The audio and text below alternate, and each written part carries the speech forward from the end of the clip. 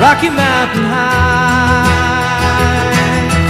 Colorado, Rocky Mountain High. This is Our American Stories, and John Denver's songs have become part of the cultural DNA of this country.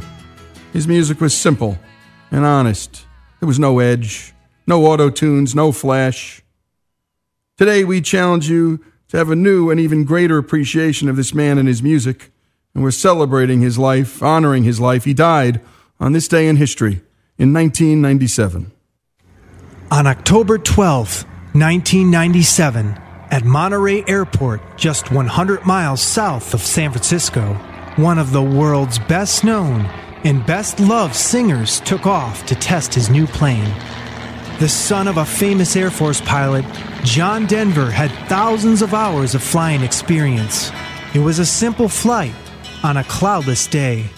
He was 500 feet above the Pacific Ocean and 150 feet from the Monterey Bay shoreline when eyewitnesses heard a popping sound.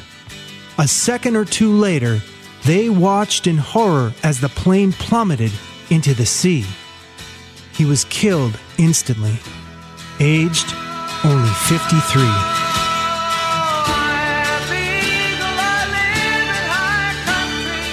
John Denver was born in 1943 in Roswell, New Mexico, at the Air Force Base where his father was stationed. It was a far ways away from Denver, but then again, so was his name. Here's John. My real name is Henry John Dutchendorf Jr., and my father was in the Air Force, and we moved around a great deal.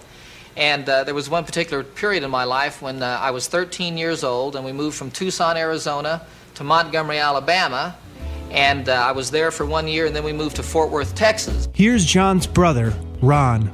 It was always hard because you were going into a new school, new people. John was a little bit more shy, and so it was harder for him. And the music, especially his guitar, became a way of making friends and being accepted. And I said, I like music, I play guitar, blah, blah, blah. And so they asked me to bring my guitar to class one day, which I did. And all of a sudden, people were saying hello to me in the halls. All of a sudden, people knew me as more than just another one of the Air Force brats that was coming through every year through Maxwell Air Force Base.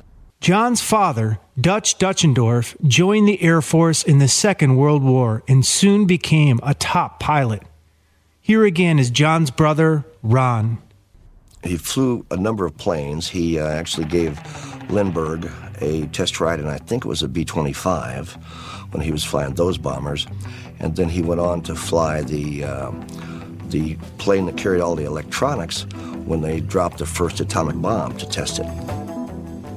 Dutch achieved fame flying a new bomber, the B-58 Hustler. In 1961, he broke 6 world airspeed records in one day. 6 records set by Major Dutchendorf and crew, 4 of them previously held by the Soviets. For this sensitive son of a Cold War warrior, something had to give. At age 16, he took the family car and ran away out west to Los Angeles with a dream of becoming a folk singer. But it didn't work out. His dad jumped into a friend's jet to retrieve his wayward son. Dad flew out there, and they went to Disneyland and SeaWorld and did all these things, and then came back, and to me, their relationship was like golden. 4 years later, John tried again, dropping out of college and hitting L.A. just as the folk boom was at its height. He got a singing gig, and in no time the music execs could see where John's star was headed. But they foresaw complications with his name. And one day there was this big heavy meeting. They sat down, they said, listen, kid, Dutchendorf has got to go. Has got to go. Randy says that they asked him to change his name, and John said, no, I will not give up my father's name. I'm proud to be a Deutschendorf. And Randy said, it won't fit on the marquee. You have to change it. They had a minor hit at the time called Denver, written about this city, and the sheet music was on the wall behind the desk, and they said, you're John Denver. Now with his new name, John Denver set out to make it as a folk singer. The opening came when one of the big names on the folk circuit, the Chad Mitchell Trio, lost their lead singer. Hundreds of young vocalists auditioned for the spot, but John was the obvious choice. Here's Mike Kolblick, one of the trio's singers. John was a fine musician, an excellent musician, a very fine 12-string guitar player. There was an innocence, I think, in a way, that was believable and true. The Mitchell Trio's trademark was political satire. John's innocence was on full display. He says, well, I don't know anything about politics. And we looked at him and said, John, it's politics. And he said, that's what I said. I don't know anything about that. The Mitchell Trio's main audience were university students. In the spring of 1966, they were at Gustavus Adolphus, a Lutheran college in St. Peter, Minnesota. In the audience was a sophomore student, Annie Martell. I was 20, and John was 23. Very young, but I thought he was very glamorous, very worldly. He was not at all, but I thought so. The two were married in June 1967. John began writing songs and recorded some of them at his own expense, sending the album out as a Christmas present. Track 3 of the album was called Babe, I Hate to Go.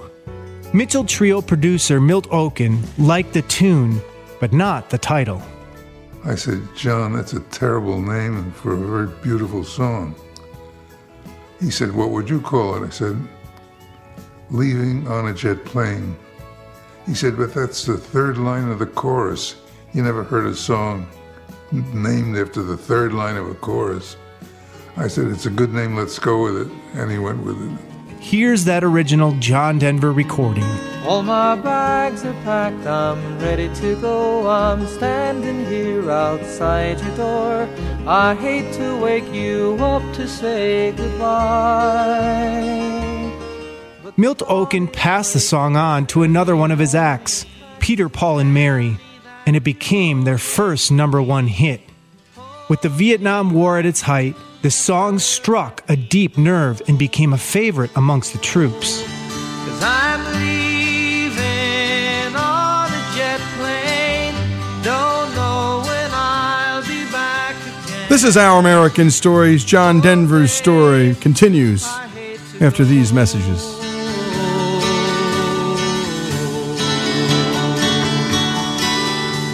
There's so many times I let you down, so many times I played. 'Cause I'm leaving on a jet plane, don't know when I'll be back again. Oh, babe, I hate to go. This is Our American Stories, and we continue with our This Day in History, a celebration of the life of John Denver and his music. And we return to Greg Hengler. To this very day, leaving on a jet plane strikes a nerve in life and in death. Here's Peter Yarrow from Peter, Paul, and Mary. I'm on the board of directors of the first hospice in America, in Branford, Connecticut, and I sing for the patients. And there was one time that somebody asked me to sing it who I knew was not going to be with us long. And as I sang it, I realized how that lyric of goodbye was like a farewell of sorts, in a more profound and different way, in the moment where it says, Now the time has come to leave you. One more time, let me kiss you. Close your eyes, I'll be on my way. And we'll dream about the days to come, when I won't have to leave alone. About the times I won't have to say, kiss kiss me and smile for me. Tell me that you'll wait for me. Hold me like you'll never let me go. I'm leaving on a jet plane. Don't know when I'll be back again. Oh, babe, I hate to go. I hate to go.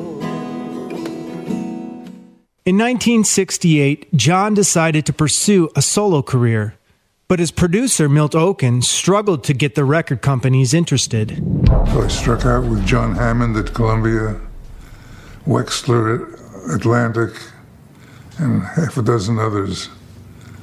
And someone at RCA, Harry Jenkins, liked it.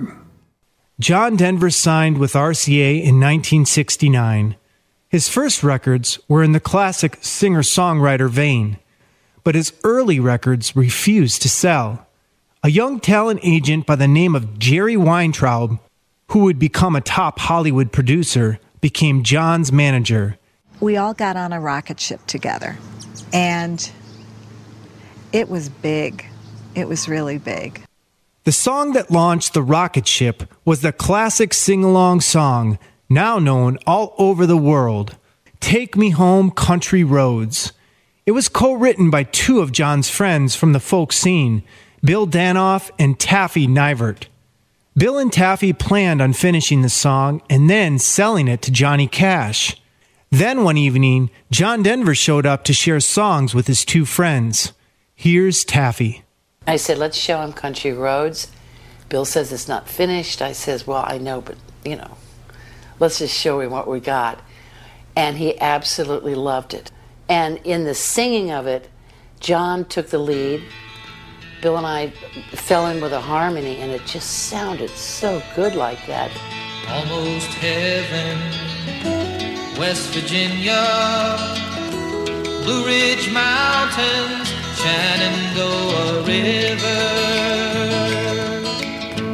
Life is old there, older than the trees, younger than the mountains, growing like a breeze. Country roads, take me home to the place I belong, West Virginia.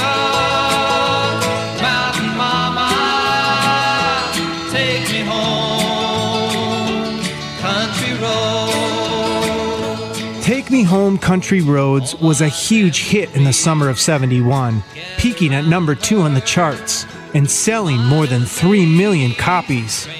Then on March 3rd, 1977, Johnny Cash would get to sing it with John Denver on John's ABC television special, Thank God I'm a Country Boy. I hear her voice in the morning hour, she calls me. The radio reminds me of my home far away. Driving down the road, I get a feeling that I should have been home yesterday. Yesterday, country road, take me home to the place I belong, West Virginia, mountain mama, take me home, country roads, take me home, that country road, take me home, that country road.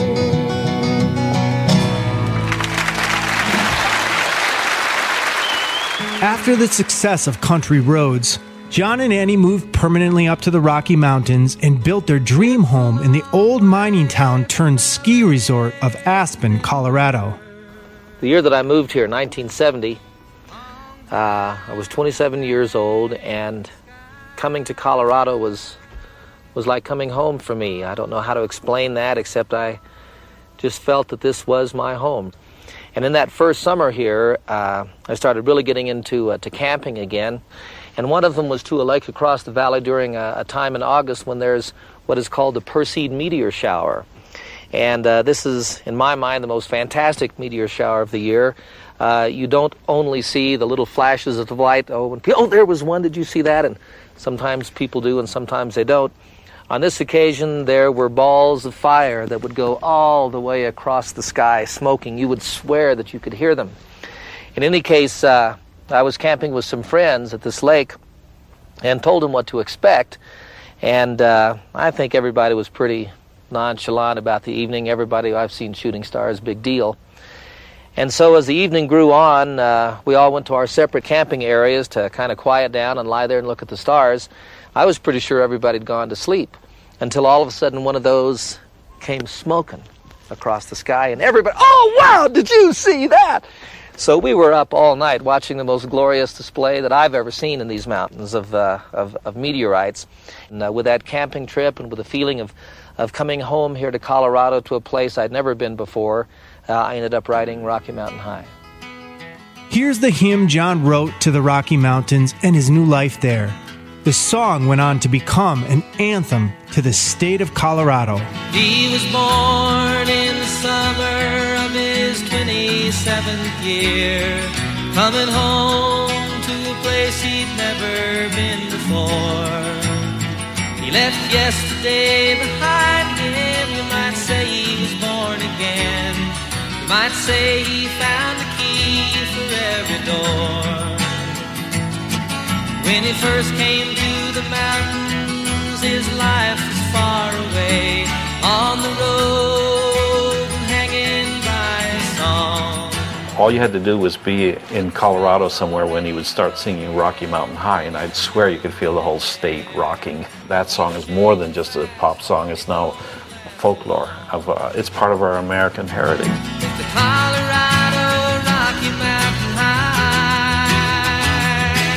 I've seen it rain and fire in the sky.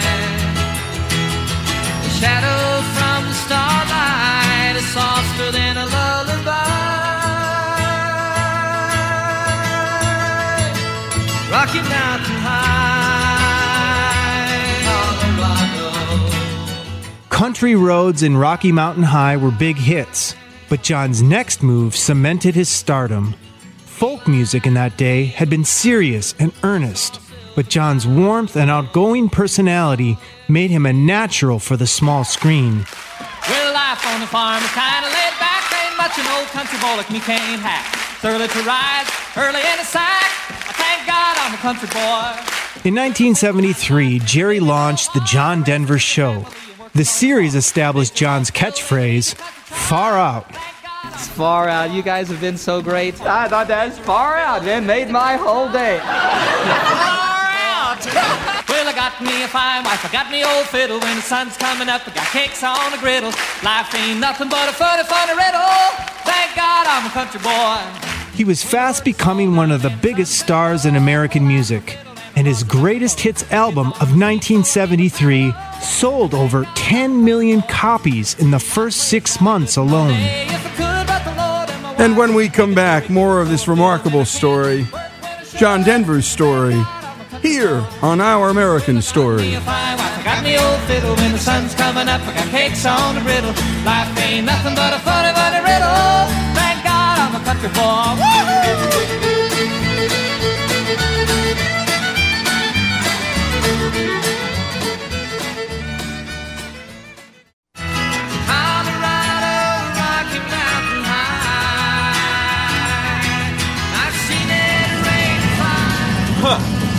Expected the Rocky Mountains to be a little rockier than this. I was thinking the same thing. That John Denver's full of it, man. And that's Jim Carrey and Jeff Daniels from Dumb and Dumber, and we're celebrating John Denver's life on our This Day in History segment that we do with Hillsdale College. And by the way, I've just got to get back to that lyric from Rocky Mountain High. He was born in the summer of his 27th year, coming home to the place he'd never been before. And I didn't hear that lyric until I just heard it now. And I know we've all had music in our lives where we've heard the lyrics and we didn't know what the heck we were listening to until we actually listened to it. And now back to John Denver's story. The Rocky Mountains were John's retreat. While at home in Aspen in 1974, he wrote his most famous song, a love letter to his wife, Annie. You fill up my senses like a night in a forest, like the mountains in springtime, like a walk in the rain. John and I were in our kitchen, and we had an argument. And then we had sorted it out. And he left to go skiing. Come fill me again. There was nobody on the mountain when I started out that day. I skied down this very tough run, all out of breath. I skied right onto the lift. I was riding up again, sitting there, catching my breath, looking down at where I'd just been a few moments ago. All this physical stuff going on, when suddenly I was hypersensitive to how beautiful everything was. The sky was a blue you only see from mountaintops. Then I became aware of the other people skiing, the colors of their clothes, the birds singing, the sound of the lift, the sibilant sound of the skiers going down the mountain. All of these things filled up my senses, and when I said this to myself, unbidden images came one after the other. The night in the forest, a walk in the rain, the mountains in springtime. All of the pictures merged, and then what I was left with was Annie. In the 10 minutes it took to reach the top of the mountain, the song was there.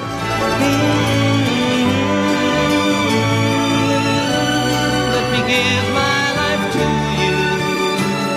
you. It's been wonderful for me because I've heard it in elevators. I've heard it in St. Mark's Square with violinists. My daughter had it played at her wedding. But people still carry that with them, and it's a beautiful, beautiful, beautiful gift. John Denver's rise to stardom coincided with a bleak time in American life. With the Watergate scandal, gasoline shortages, and the end of the Vietnam War, his simple songs of love and nature struck a chord across war-weary America. Sunshine on my shoulders makes me happy. John's songs offered a refreshing affirmation of kindness in contrast to the steady stream of opposition and protest music that was emptying out of America's radios and turntables. But not everyone liked John Denver.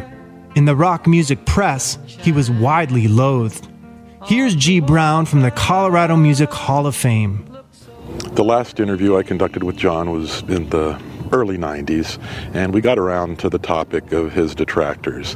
He was called the Mickey Mouse of rock, the Ronald Reagan of pop. What he was angry about was what it meant regarding his fans, the people that had seen a birth of a child to his music or had gotten married to one of his songs, that they were being disparaged. That angered him. That's what got under his skin. John would sing to 18,000 people, and the music critics would just talk about how pap his music was and everything. And the last tagline was, but the 18,000 people seemed to enjoy it. There was also those who had a love-hate relationship with John's music. Here's a story from John's friend, Ron Lemire. We're in Lake Powell. We had this houseboat, and we found this beautiful little circular bay, with about 80-foot cliffs all the way around it, like a real natural amphitheater. Right when the sun went down, another boat came in and just parked like about 20 yards away from us. They didn't know who we were. So that night, John wanted to take his guitar and go in the middle of this little bay and sing, and hear his voices reflect back to with the rock. And so he's in the middle of his songs, and he's singing. He's got like 3 echoes feeding back, and he's, just having this great time, just working with his vocals and some of the songs that he's working on. And then all of a sudden, the other people in the boat turn the radio up real high, just to drown us out a little. And we just started laughing. There was nothing else you could do. It's like, here we are at a concert tour. Thousands of people pay good money to see him. And here he is, a free concert, and they numb him out, right? So we go back and, bunk in for the night. And then the next morning, as we're getting out there, John's in the stern, pulling things, as I'm driving the boat out. And those people are out on the deck, and they see John, and go, oh, it's John Denver. John just goes off into the sunset. John Denver was a hugely popular entertainer. His concerts often had the reverence of a religious gathering. He put together a stellar band, many of whom played for Elvis, including guitar legend James Burton. He could put the people in the palm of his hand.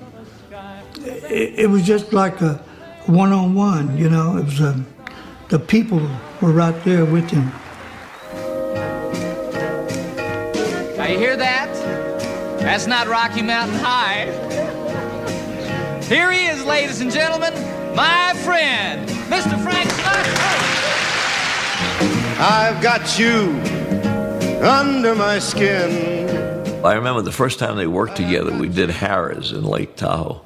And when we put the show on sale, the phone lines in the western United States went down from the reservations. That's how big it was. Frank, I was just thinking, about the time that song was first heard, so was I. Sometime during his tenure with the trio, I remember him saying that it was one of his ambitions in life to become as much of a household name as Frank Sinatra. The payoff came years later when I found myself in Los Angeles driving up Sunset Boulevard and looking up and seeing a humongous poster of the two of them with their arms crossed, standing back to back with each other. And I thought to myself, my golly, he made it. But I get a kick. You give me a boot. I get a kick out of you.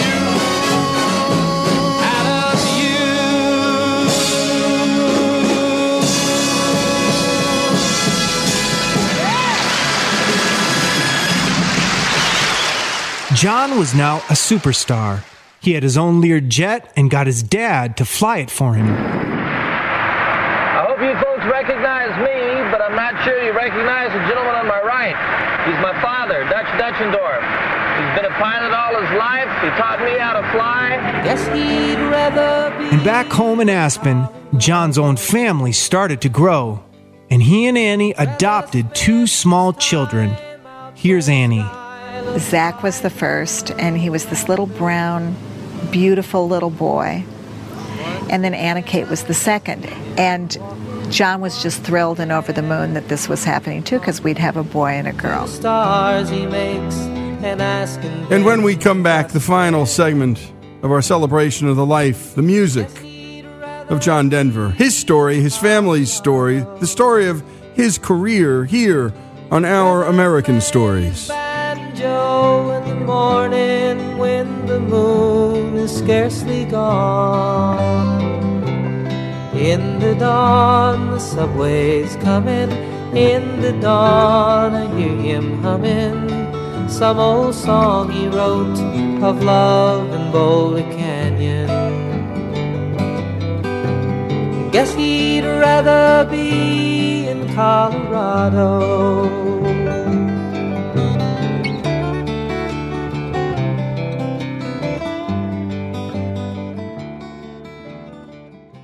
When I was just a wee little boy, full of health and joy, one Christmas morning I received a marvelous little toy. A wonder to behold it was, with many colors bright. And the first time I laid eyes on it, it became my heart's delight. It went zip when it moved, bop when it stopped, brrr when it stood still. I never knew just what it was, and I guess I never will. This is Our American Stories, and now we return to the final segment of the life of John Denver. John also utilized his talents in Hollywood. His first feature film was Oh God. John played Jerry Landers, an assistant manager in a supermarket who receives a visit from God, played by George Burns. Reluctant to believe the old man is really God, Jerry needs proof. Here's the automobile scene with John Denver and George Burns. I see you know a lot of things, and you've been making a lot of things happen, but none of it seems... Godlike? Yeah, godlike. And what to you would be godlike? Change the weather. Ah, special effects, huh? What would you like? A little earthquake? A small hurricane? Well, no, I wouldn't want anybody hurt. I was just thinking maybe, what about a little rain? Little rain? Yeah, a small shower. One small shower, you got it.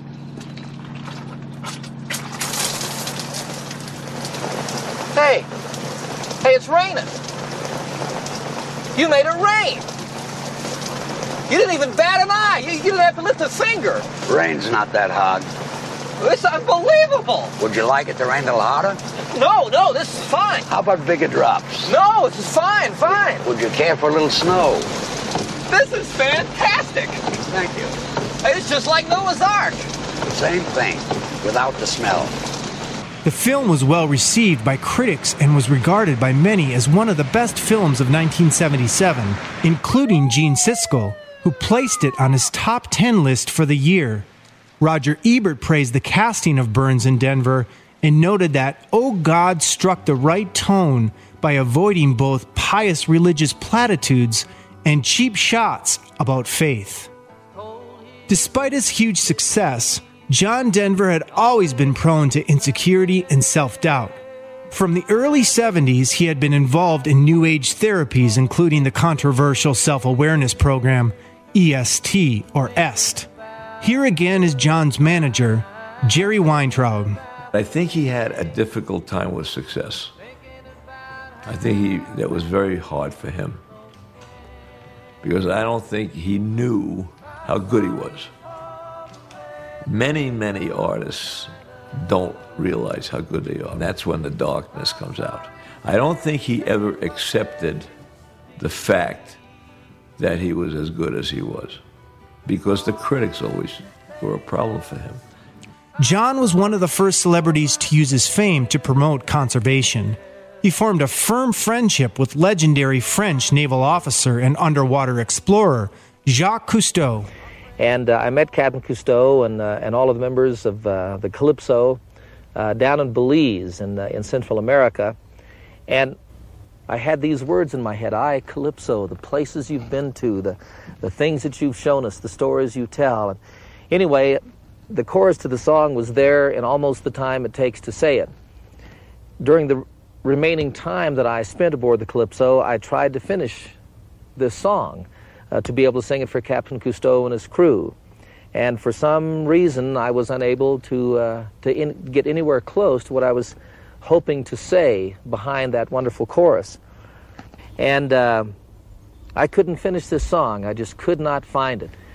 One day, I gave up after spending sleepless nights and literally, at least it felt like sweating blood trying to finish this song. And I went skiing across the valley at Snowmass, made a couple of runs, and all of a sudden there was this incredible tension to get back home and to work on the song. And so I skied down to my car. It takes about 20-25 minutes to drive from Snowmass back here to the house. And in that time, the whole rest of the song was there for me. It just came almost out of nowhere. I came to the house, I walked upstairs in the studio, picked up my guitar, and I had the song. One of the best songs I think that I've ever written, one that I still use to close my concerts today, Calypso. To sail on a dream on a crystal clear ocean, to ride on the crest of a wild raging storm, to work in the service of life and the living, in search of the answers to questions unknown, to be part of the movement, part of the growing, part of beginning to understand. I, Calypso, the places you've been to, the things that you've shown us, the stories you tell. I, Calypso, I sing to your spirit, the men who have served you so long and Here's Jacques' son, Jean-Michel Cousteau. Typical of John and his generosity, ultimately gave the revenue of that particular song to the not-for-profit company of my father. And I remember collecting big checks.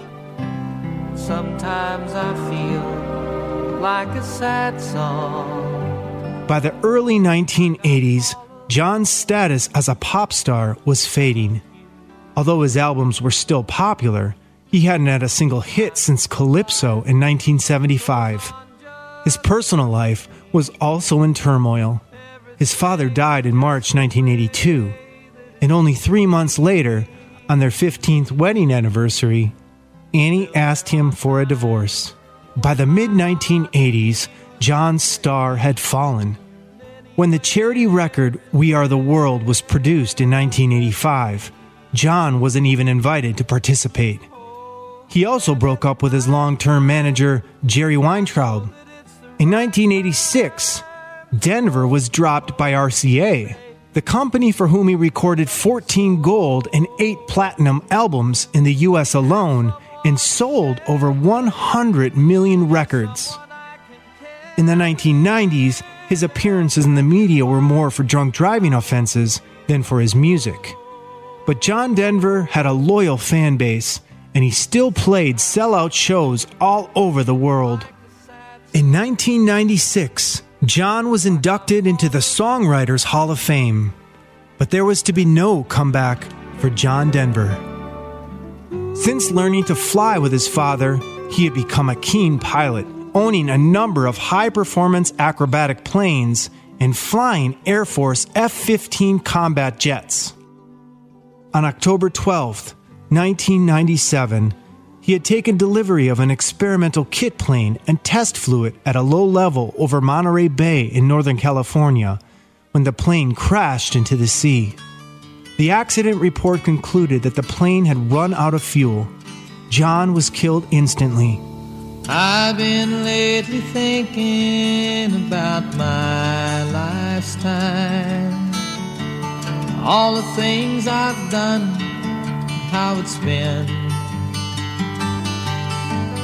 And I can't help believing in my own mind. I know I'm gonna hate to see it end. I've seen a lot of sunshine, slept out in the rain, spent a night or two all on my own. And I've known my lady's pleasure. He represented America at its best and healthiest. He's a wonderful artist and a wonderful writer. And I think his songs will be sung for hundreds of years.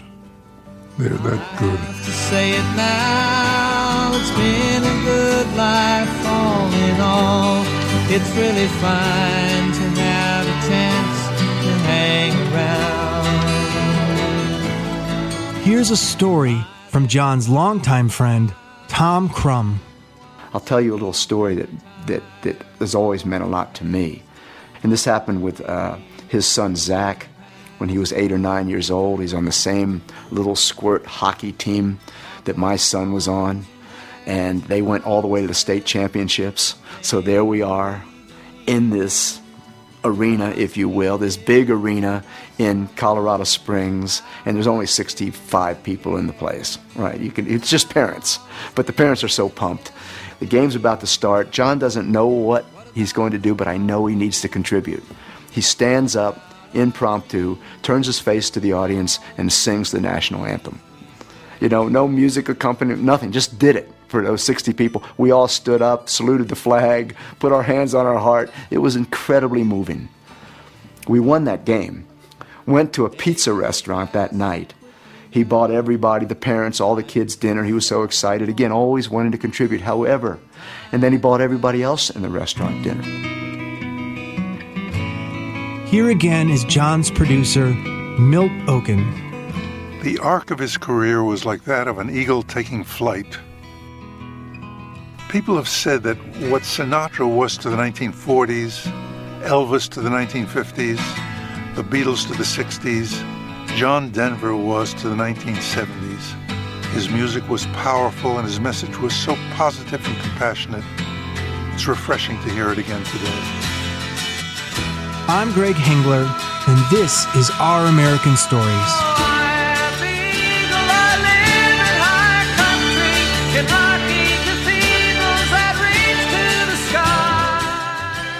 John Denver's story, this day in history, as always, brought to us by the great folks at Hillsdale College. This is Our American Stories.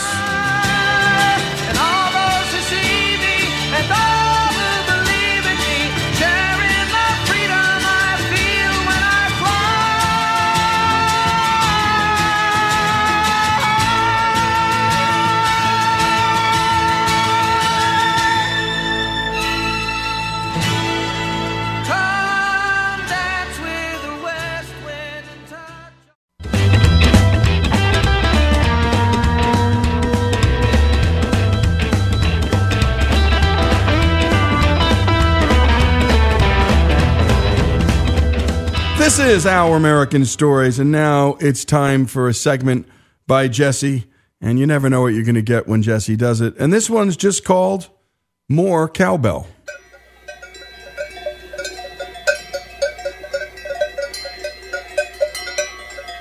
We're high up in the Swiss Alps, and that sound that you're hearing is a herd of cows wearing cowbells.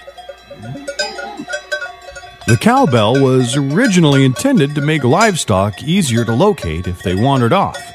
Different bells have different specific sounds to identify important characteristics of the animal, such as age, sex, and specific herd identification. It is difficult to pinpoint when exactly the use of cowbells began, but the earliest examples of truly recognizable cowbells date back to the Iron Age. Just as soon as they were made, cowbells were used for music in sub-Saharan Africa.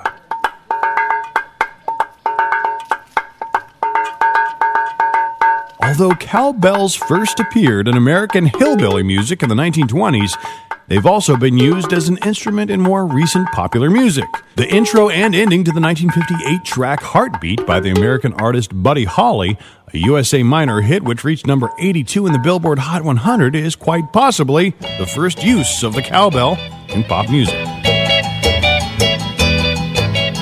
Heartbeat, why do you miss when my baby kisses me?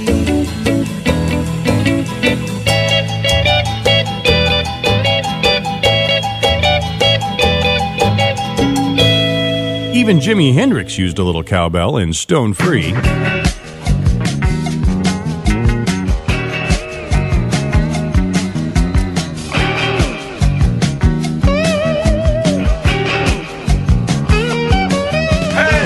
And who could forget the cowbell in Lowrider? God, this is really a good song.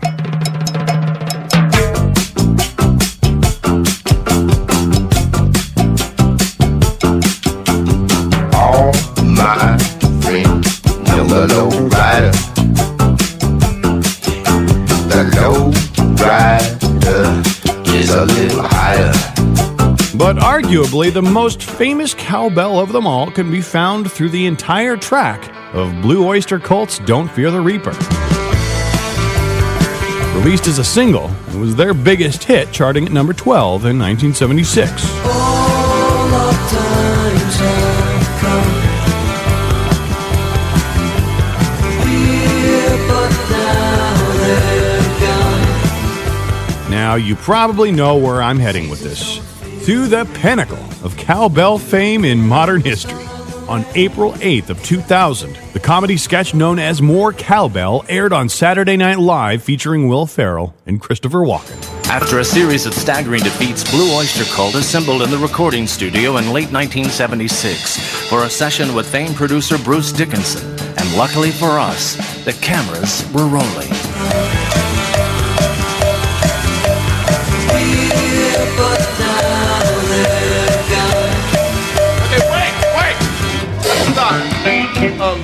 Bruce, could you come in here for a second, please?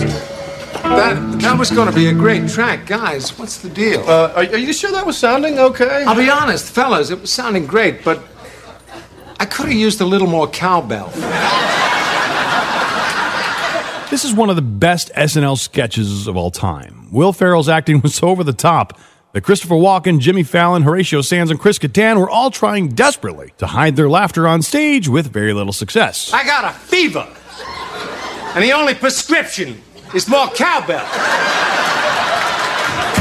Thank you, Bruce.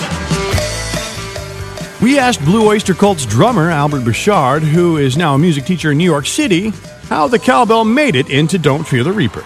Ironically, it was similar to what happened in the skit, okay? We had put a whole bunch of overdubs on the song, and one of them was Randy Brecker put a flugelhorn part on it, or a trumpet or something, in the middle part, that part. So, and we didn't like it. Nobody in the group liked it, and so I said, erase that track. So I said, hey, I want to do a triangle in that part. That's what I want. I hear a triangle in my head, and they're like, and the one of the producers, there was three. There was Sandy Pearlman, Murray Krugman, and David Lucas. David Lucas was a jingle producer, and he produced a lot of AT&T, reach out and touch someone, or it's the Pepsi generation. I don't know if you're too young, but anyway, these were big ads back, and he was a madman. So he said, okay, you can put the triangle on it, but try a cowbell. I just want to hear a cowbell. And I said, why? You think that is the tempo not steady enough? And he goes, no, don't. The tempo is fine. I just want to hear that sound. I said, okay. So I play it, and I'm like, nah, it's not working. And he's like, oh, well, put some tape around it. So I put some tape around it, and he's like, yeah, that's it. I said, I don't know. Let me try a beater. So I used like a timpani mallet. And everybody's like, yes, that's it. So it's funny that, that Will Ferrell, because he wrote the skit, and it's funny that he even noticed it, because it was mixed very low. You don't even really notice it in the track, But the last time I checked, we don't have a whole lot of songs that feature the cowbell. I gotta have more cowbell, baby. More Cowbell has its own Wikipedia page, remixes, tributes, and endless reenactments. It also has its very own app. A little more cowbell. If you go to Amazon right now, you can actually find cowbells with more cowbell printed on them. There's more cowbell shirts, stickers, magnets, posters, beer cozies, coffee cups, hoodies, infant clothing, license plate frames, cell phone covers, pet clothing, wall murals, keychains, tote bags, cake decorations, mouse pads. I even found a more cowbell frisbee. And that's just on Amazon. Want some women's underwear for your wife with more cowbell printed on it? More cowbell! They've got that too. Do you want an SNL Christopher Walken More Cowbell duvet cover? Those are available too. And I don't even know what a duvet is. More cowbell pillows. More cowbell clocks. You get the picture. This humble little instrument has made quite an impact on American culture. Pretty impressive for a piece of metal that was originally intended to help keep track of livestock. For Our American Stories, I'm Jesse Edwards. I got a fever, and the only prescription is more cowbell.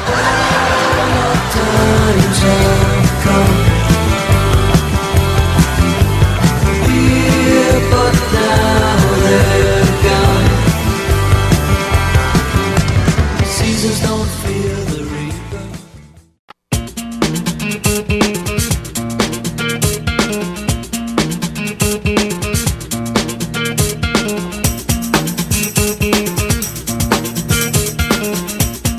This is Lee Habib, and this is Our American Stories. And now it's time for our Marriage on the Mind series with our marriage coach, Deb Wolniak.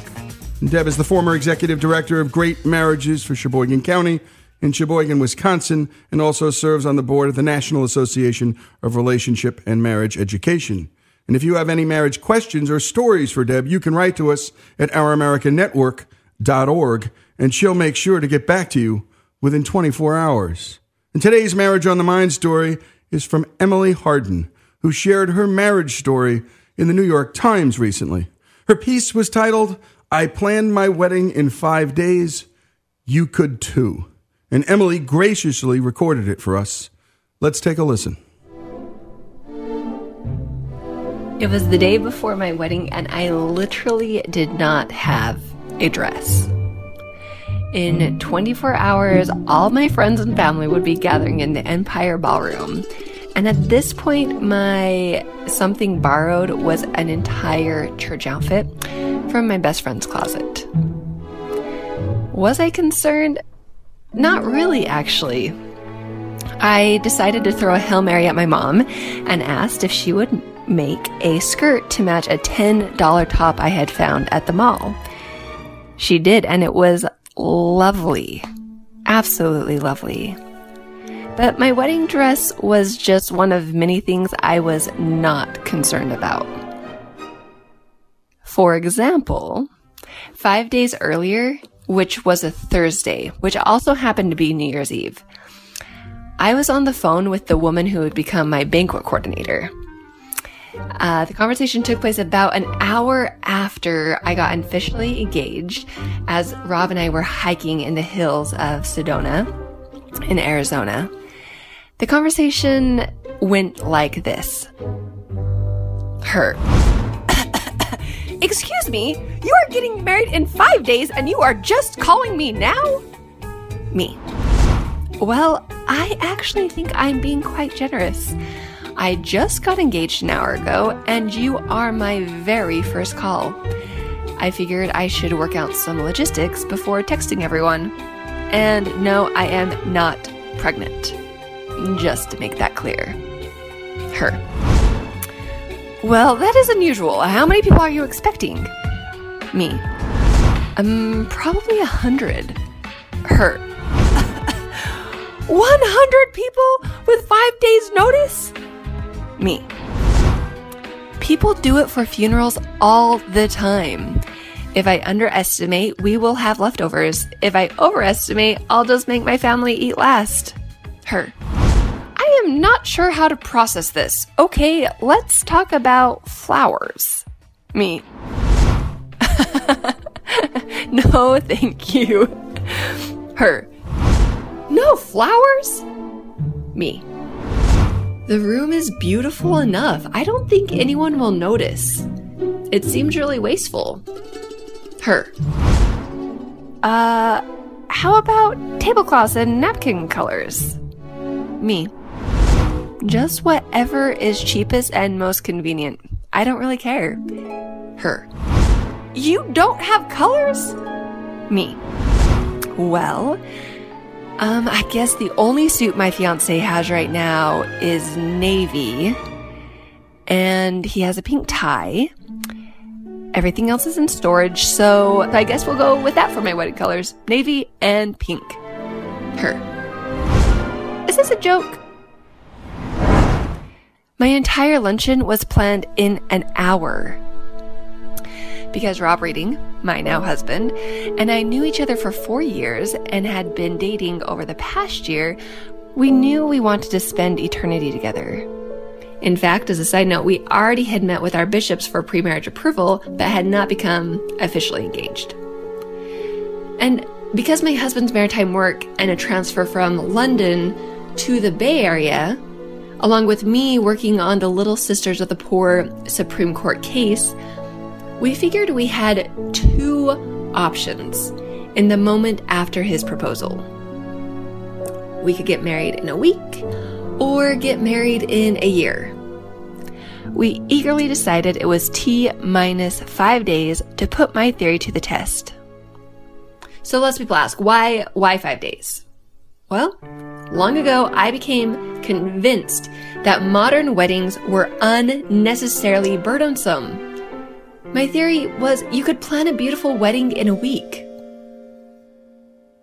The second call I made that day in the desert was to my parents, who told me their prayers were answered. And the third call I made that afternoon was to the Salt Lake Temple of the Church of Jesus Christ of Latter-day Saints. I wasn't exactly concerned about getting a slot at the temple because Tuesday mornings isn't exactly prime time for weddings. So at this point, it was still day 1 of planning, and I already had my ceremony and my reception site secured.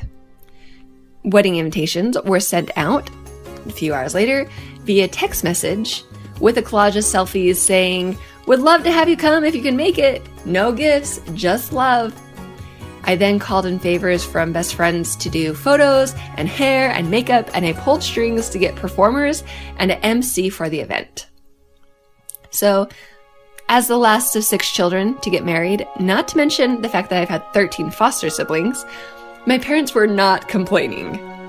In addition, the small farm town that I grew up in, literally there were more cows than humans, the town was rejoicing that the two of us in our 30s and 40s, that we were getting married at all. Okay, to be sure, I acknowledge that 5 days' notice was inconvenient, and there were a few people who couldn't make it. But whether it is 5 days or 5 years, it would have been inconvenient, and there would have been those who would have missed it. And surprisingly, there were only a handful of close friends who couldn't make it, which is the same rate as any wedding. And some of the best parts, the total planning time, 26 hours, and that includes me shopping for my dress, and the total cost, $4,500. The result?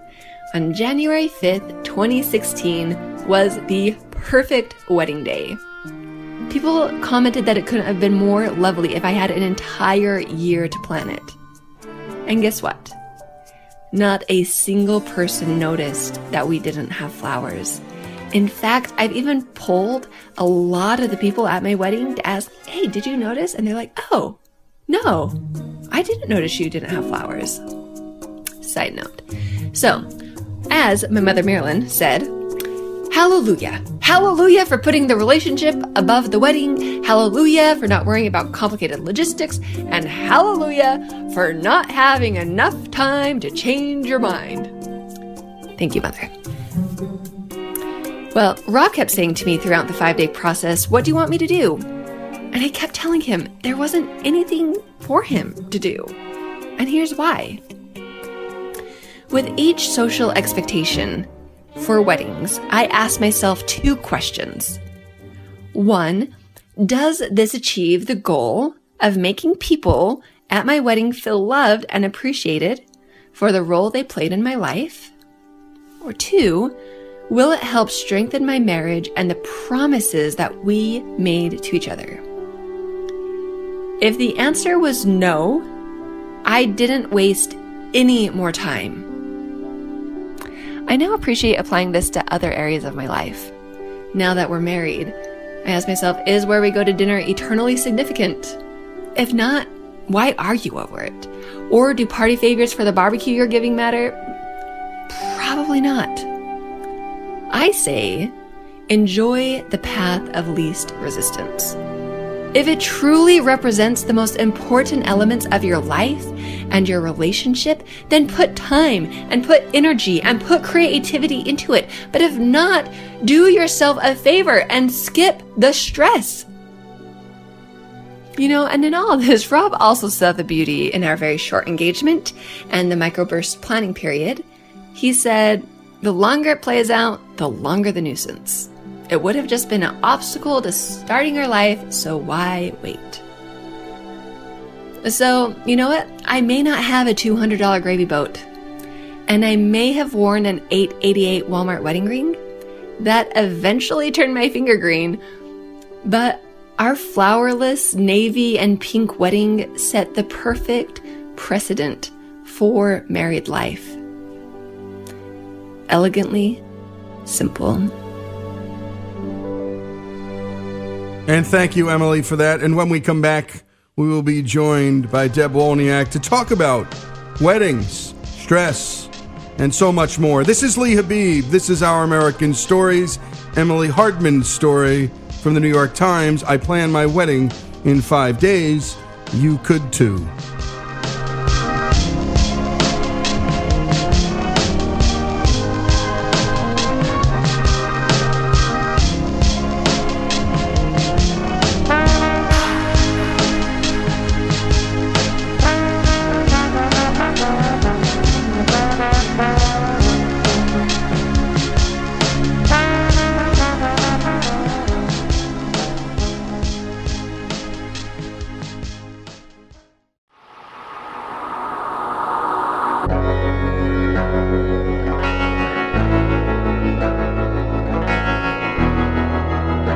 This is Our American Stories, and we return to our Marriage on the Mind segment.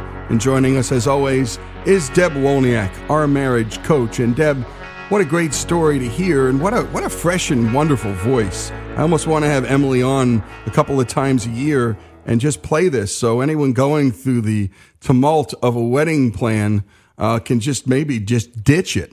Talk about your first impressions when you heard this. Well, it is refreshing. That's the key word there, because so many couples get tied up in knots, literally, about planning a wedding that is there to, maybe it's been a dream of somebody for a long time, but ultimately when that wedding is done and they're spending an average of $35,000 on a wedding now in America. Deb, hold on a second. Deb, you said $35,000 is the average? Yes, that's the average. It does include our big cities like New York at 78, Chicago at 60, and LA at 44. But, the reality is most couples are spending around $10,000. That is the goal. But even then, for some folks, that is a huge stretch. And to have couples that are having 200 guests or so, that is a big responsibility. And let me tell you, when that's done and the honeymoon's over, your reality is going to set in. This is a commitment I made for the rest of my life. And what do I have to show from weddings? Some awesome pictures, some great memories. Absolutely. Those are all things that are important. But what did you do financially that's going to set you ahead or back at the starting line of your marriage? And Deb, coming into the marriage, this first crisis point, I actually think the wedding is the first crisis point. And so if you two learn how to negotiate through that crisis point, my wife and I did it fast like this. We did it cheap because we just said we are not incurring debt to go into the future of our life. And as we've talked about, Deb, finances is one of the key strains on a marriage. What a crazy way and what a crazy precedent to set for your marriage. How are you going to handle other crisis points? The first house comes up. You want to keep up with the Joneses, so you get a house you can't afford, so on and so forth. So talk about, as a marriage coach, how this is an opportunity for a good coach to come between a couple and have them think about the long view of marriage and these other crisis financial points that come. Because from a car to a house and to vacations, where and how we spend our money on those three things can either lead to financial ruin or to financial health. And we know what happens to marriages that are financially healthy. They have a better shot. Yes, they do. And that you're on the same page for those things. So I'm going to challenge folks that are listening to, hey, yes, have a designer wedding, one that fits your pocketbook, your lifestyle, and your goals. That's an important lesson. But also have a designer marriage. So many people go into the act of getting married that they don't consider how their relationship stage is at and really knowing where the other person is at when you make that, let's face it, business decision for life. You would not go into a partnership with a business without checking out the other person's motives and goals first, and to know where that other person is at and that you're on the same page. Why would you go into a lifelong commitment for marriage and not check those things out? I believe there's a lot of people that have a great, great love for each other that don't take the time to do the double checks before they walk down the aisle. And don't you want to know that you know why you're marrying that person? The good, the bad, and the ugly. The things that really help us identify, none of us are perfect.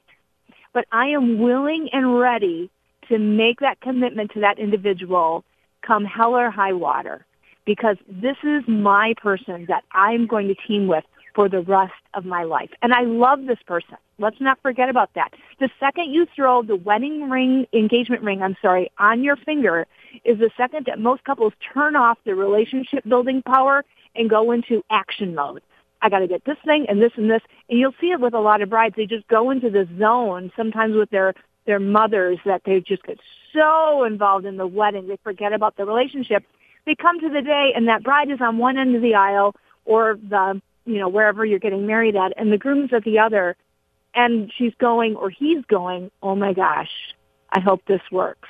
And if you think you're thinking that right now and you're planning your wedding, you need to stop and make sure you have a coach that can come alongside you and do some of that premarital coaching that is so, so important.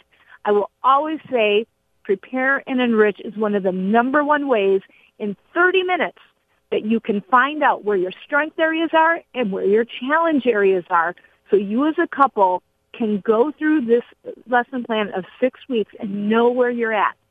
Know exactly how you're going to use the tools on relationship wellness to build your relationship so you can have the relationship everybody else envies, because they want the same thing too, whether they tell you or not. It's not about the car you drive or the house that you have or 2.5 kids. It is about a solid relationship that you can come home to and feel that safety and warmth and love. And that is something we all crave. And no dollar is going to get you there. You have to work on it yourself.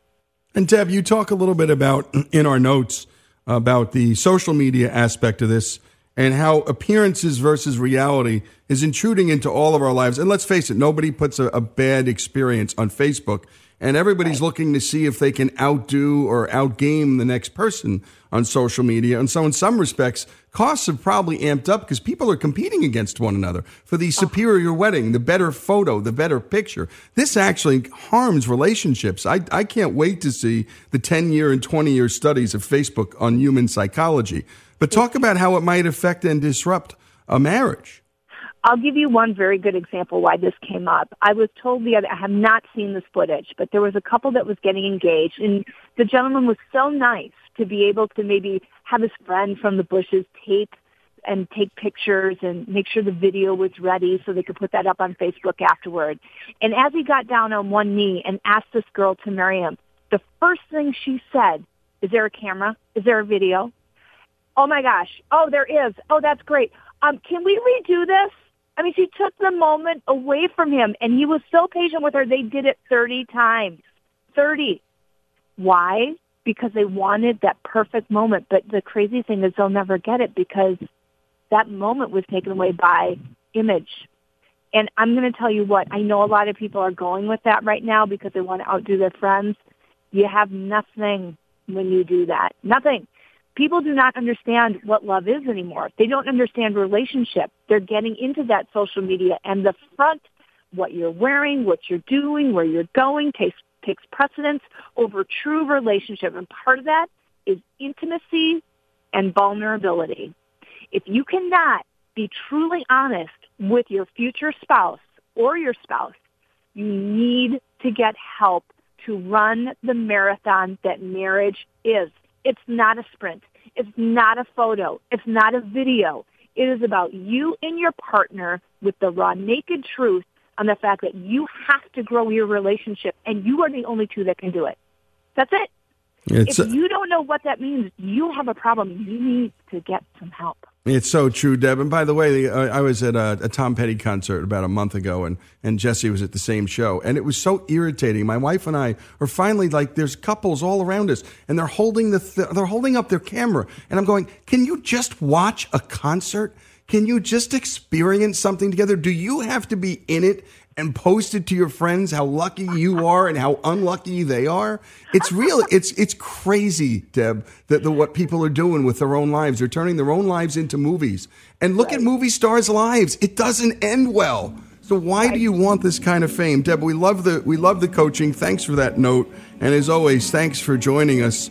And we look forward to what you have next week for us. This is Lee Habib. This is Our American Stories, our marriage coach. And she also happens to serve on the board of the National Association of Relationship and Marriage Education. This has been her life's work, and she's our marriage coach here on Our American Stories.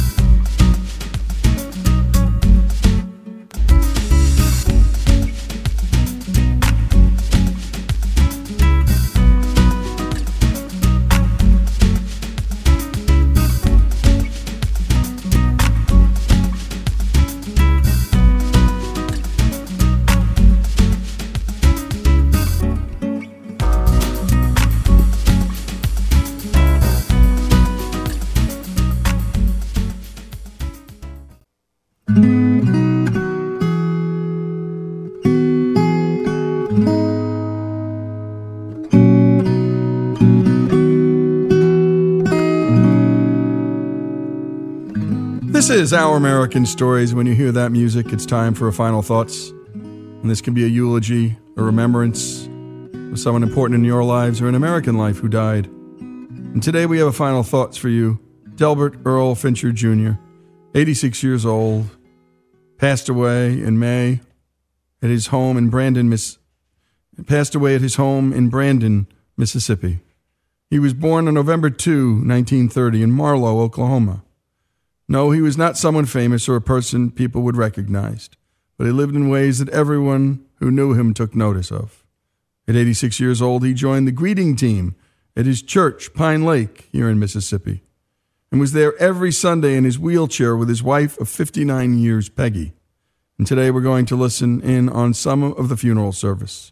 Here is Dr. Chip Henderson, the pastor of Pine Lake Church, at the start of the funeral service. The title of our program says A Celebration of Life. Hey, we have a celebration today because we hadn't seen the last of Mr. Earl. We're going to get to see him again. And we've come today to celebrate that. And as I look around this room, and I just want to say to you guys who are here today as friends, thank you.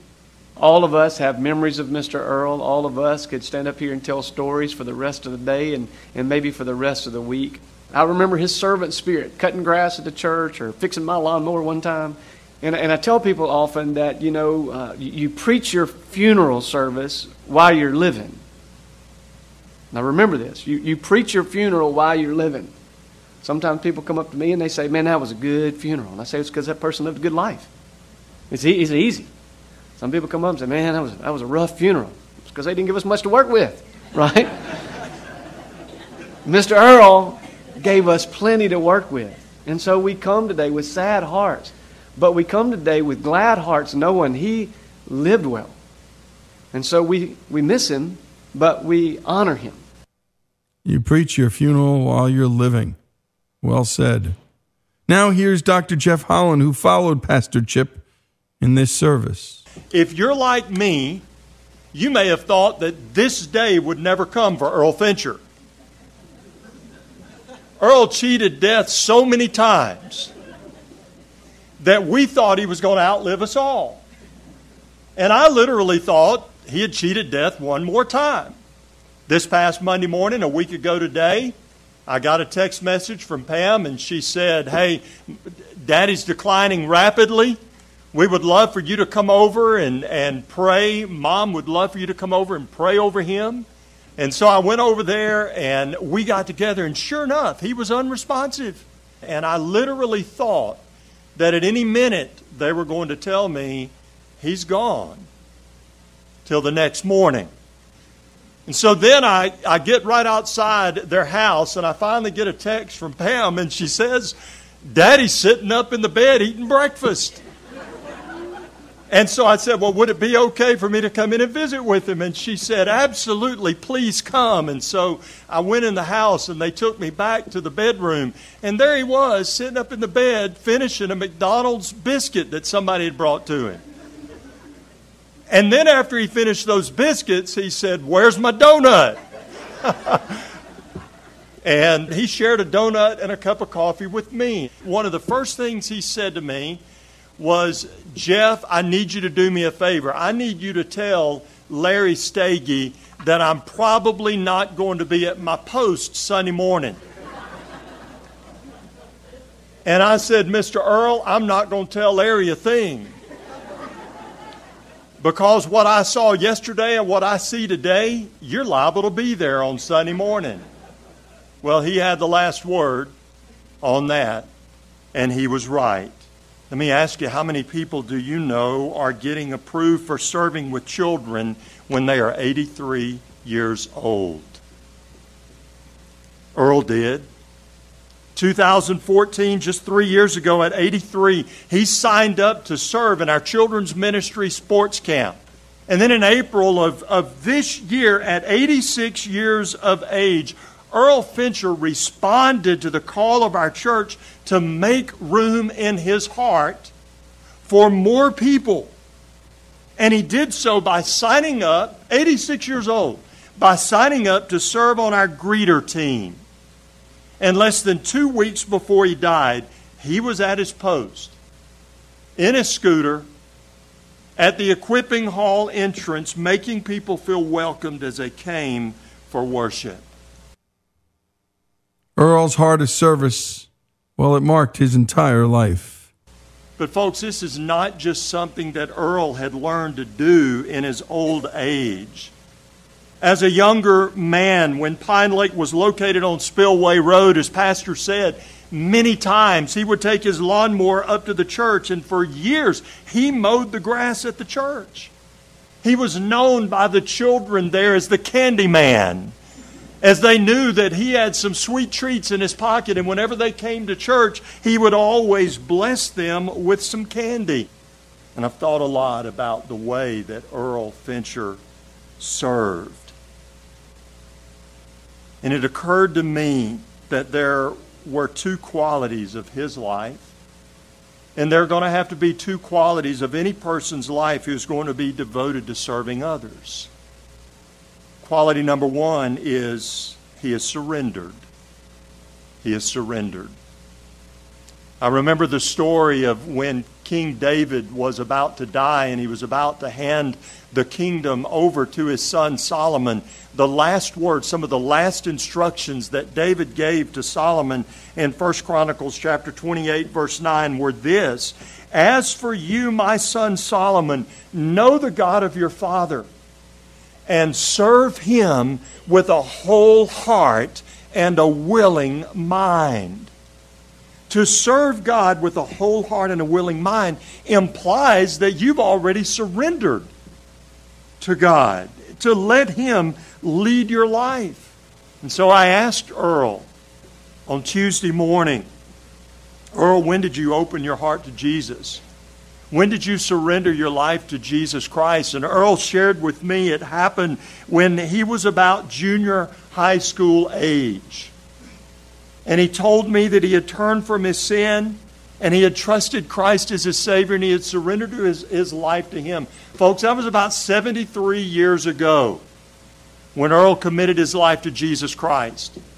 And so if you do anything for 73 years, chances are you're going to get pretty good at it. Jeff shares the second quality Earl had that helped him serve others. But there was a second quality needed if you're going to serve others, and that is selflessness. A selflessness about you. Serving others doesn't always happen when it's convenient for you. Serving others doesn't always fit in with your time schedule or when you think it ought to take place.